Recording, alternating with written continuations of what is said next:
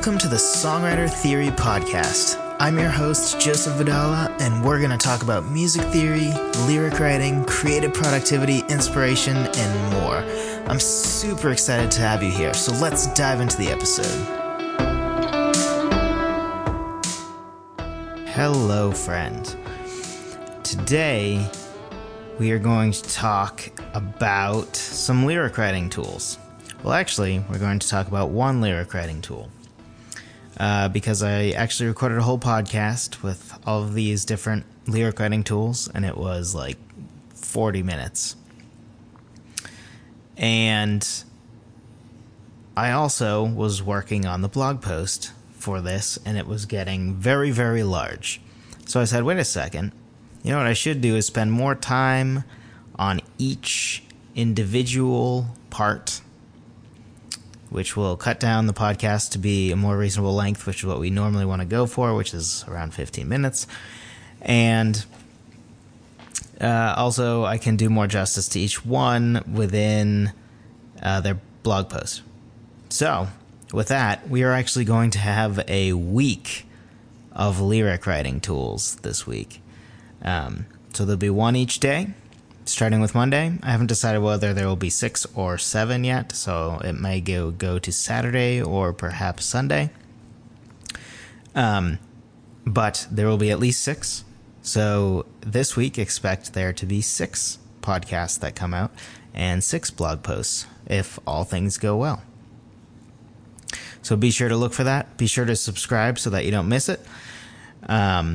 And this is also sort of my answer for realizing a couple weeks back that I hadn't done that much on lyrics, considering my torrid love affair with good lyrics. So, with that, let's dive right in. So, when I say lyric writing tools, I'm talking about concepts and things that you can take into consideration when writing lyrics.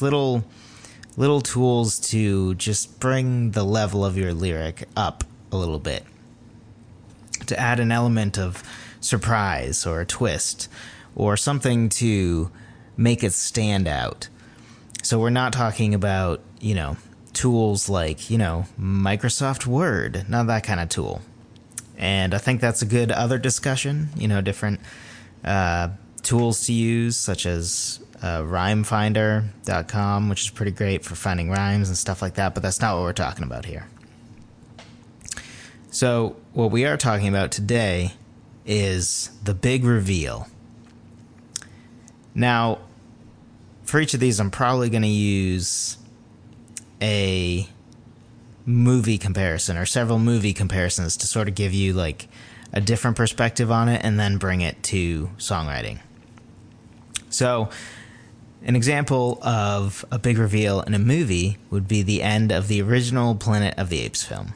So the character spends the whole time, if you haven't seen it, the main character spends the entire film trying to figure out how to get back to Earth. Like his main driving force is, all right, how do I get back to Earth? But at the end of the movie, he sees the half-buried remains of the Statue of Liberty, to find out that he's been at home on Earth this whole time. This whole time he's trying to get home, and that's where he is. This horrible way that the planet is now is his planet. It's not another planet. It's not a nightmarish planet that he can come back from. It's Earth. And that's one of the more well-known sort of big reveals at the end of a movie that we have in movie history. Other examples obviously is the I Am Your Father from Empire Strikes Back, which is not really at the end of the film. It's very close to the end of the film for sure, but it's not. I believe it's literally the closing scene in Planet of the Apes. So the equivalent of your very last lyric, I guess. Whereas Empire Strikes Back, it's pretty close to the end. So in that case, right, it's a shocking revelation that changes everything. So the movie was like, oh, wow, this is a really good movie, until you get to that point, and then it would have blown everyone's collective minds. right? Because now there's so much to talk about. Like, well, why did Obi-Wan lie? Did he lie? And why did he tell Luke that? Is it true? Is he really his father? You know, like, I can only imagine all the sort of discussion points that came out after episode 5. And it also makes the character of Vader that much more interesting, because it's the first time that we sort of start to see him a little more humanized, instead of just like that guy in scary black armor that's trying to kill everybody. Which, as cool as that might be, it's not super compelling. So episode 5, and especially with the I am your father reveal, is where he truly becomes more compelling. So we can use the same tool in our songwriting. So we can utilize a big reveal in a very similar way, where it helps the end of the song really stick out and be memorable, or change everything and make it just people like, wait, now I need to listen again. Like, what, how, what just happened? And it's a good way too, instead of a third or fourth repetition of the chorus, where, you know, your chorus should be good enough that you can sing it 3 or 4 times and people not get sick of it. An ideal chorus is one where during the verses, they're like, oh, these verses are so good, and yet I just wanted to get back to that chorus.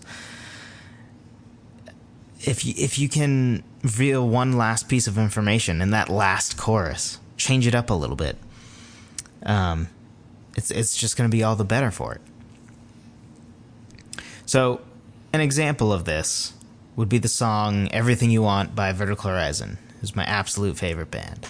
I'm sure you've heard the song, and if you think you haven't heard the song, go look it up, "Everything You Want" by Vertical Horizon, and once you hear the chorus, will be like, oh yeah, this song.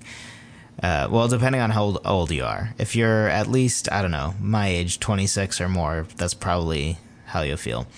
But the song utilizes pretty symbolic verses where he's mostly talking about the female's life and choices and some of the turns and decisions that she made along the way.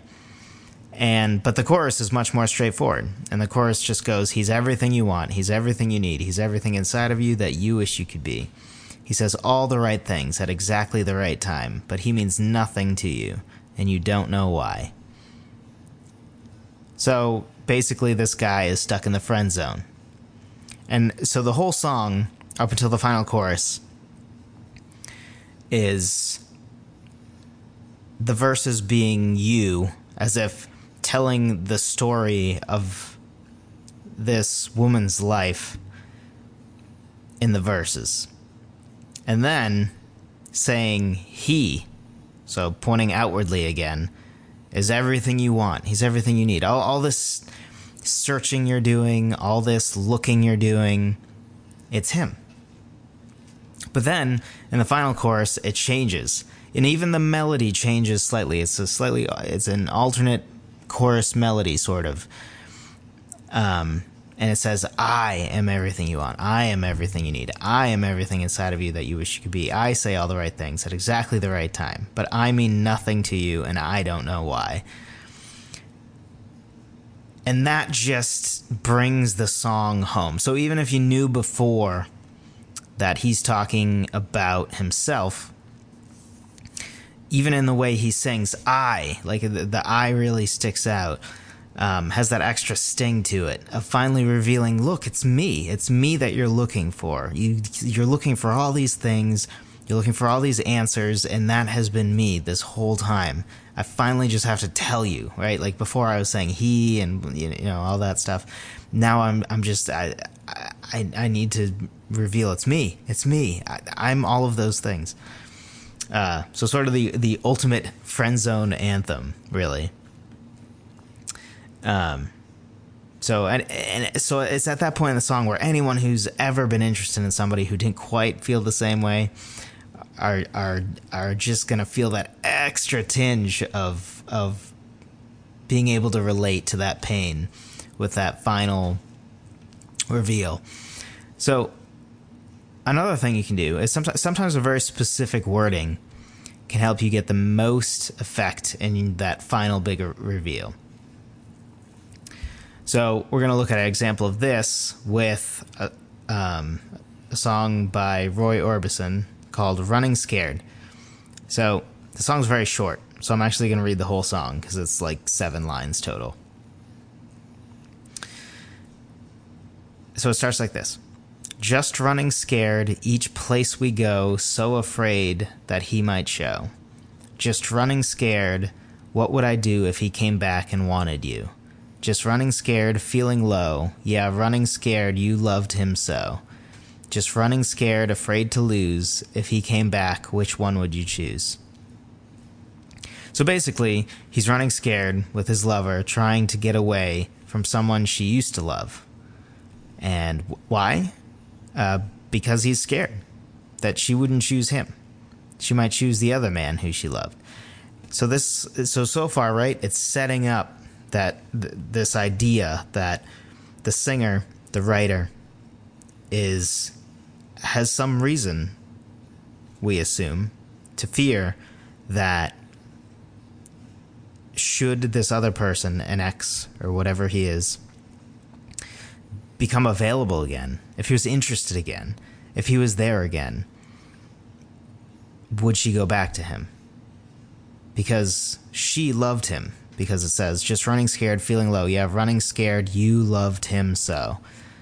So we know that she loved this other guy before. Now, we don't know the story, right? Was it trying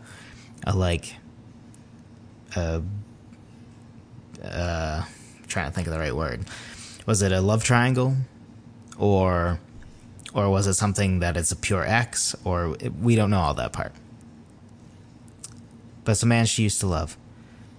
And first of all here, side tangent. Shouldn't everybody want to be somebody's first choice? Like, I'm not huge on anybody as a human deserving anything. Like, I think especially in our current world, we all think, well, I deserve a man who blah, blah, blah. Or I deserve a woman who blah, blah, blah. Like, you don't. You really don't. Like, and neither do I. You know, like, this idea that we deserve stuff is usually a dangerous road. But if there's one thing I do think everybody deserves, it's to be with somebody who they were their first choice.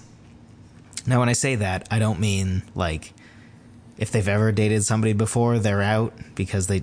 No. I'm saying when they chose you, it wasn't like well, this other person didn't work out, so I'll try this.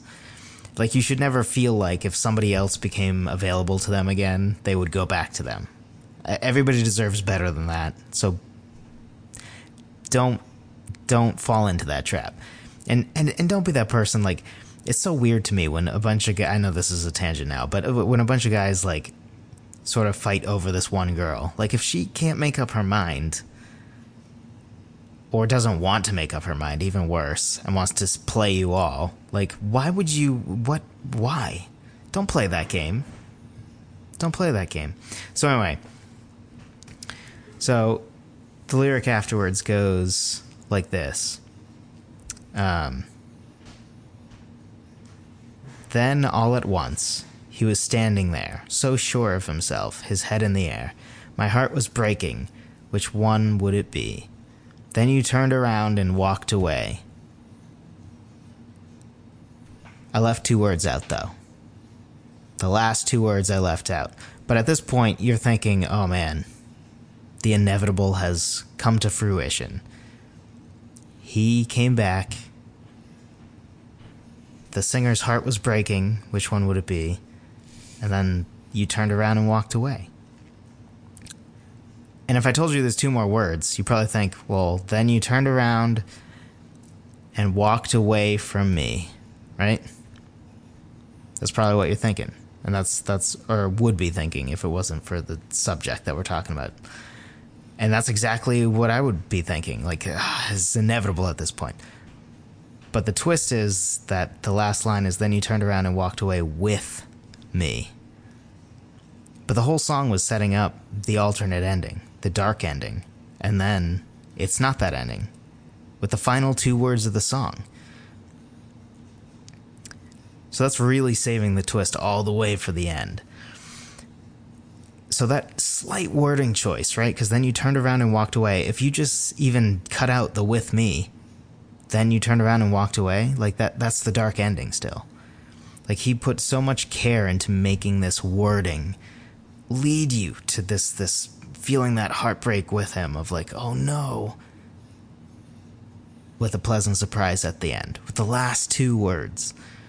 And really just the second to last word, because it's just a shift of one word. Then you turned around and walked away with me instead of from me. So, I hope this was helpful to you.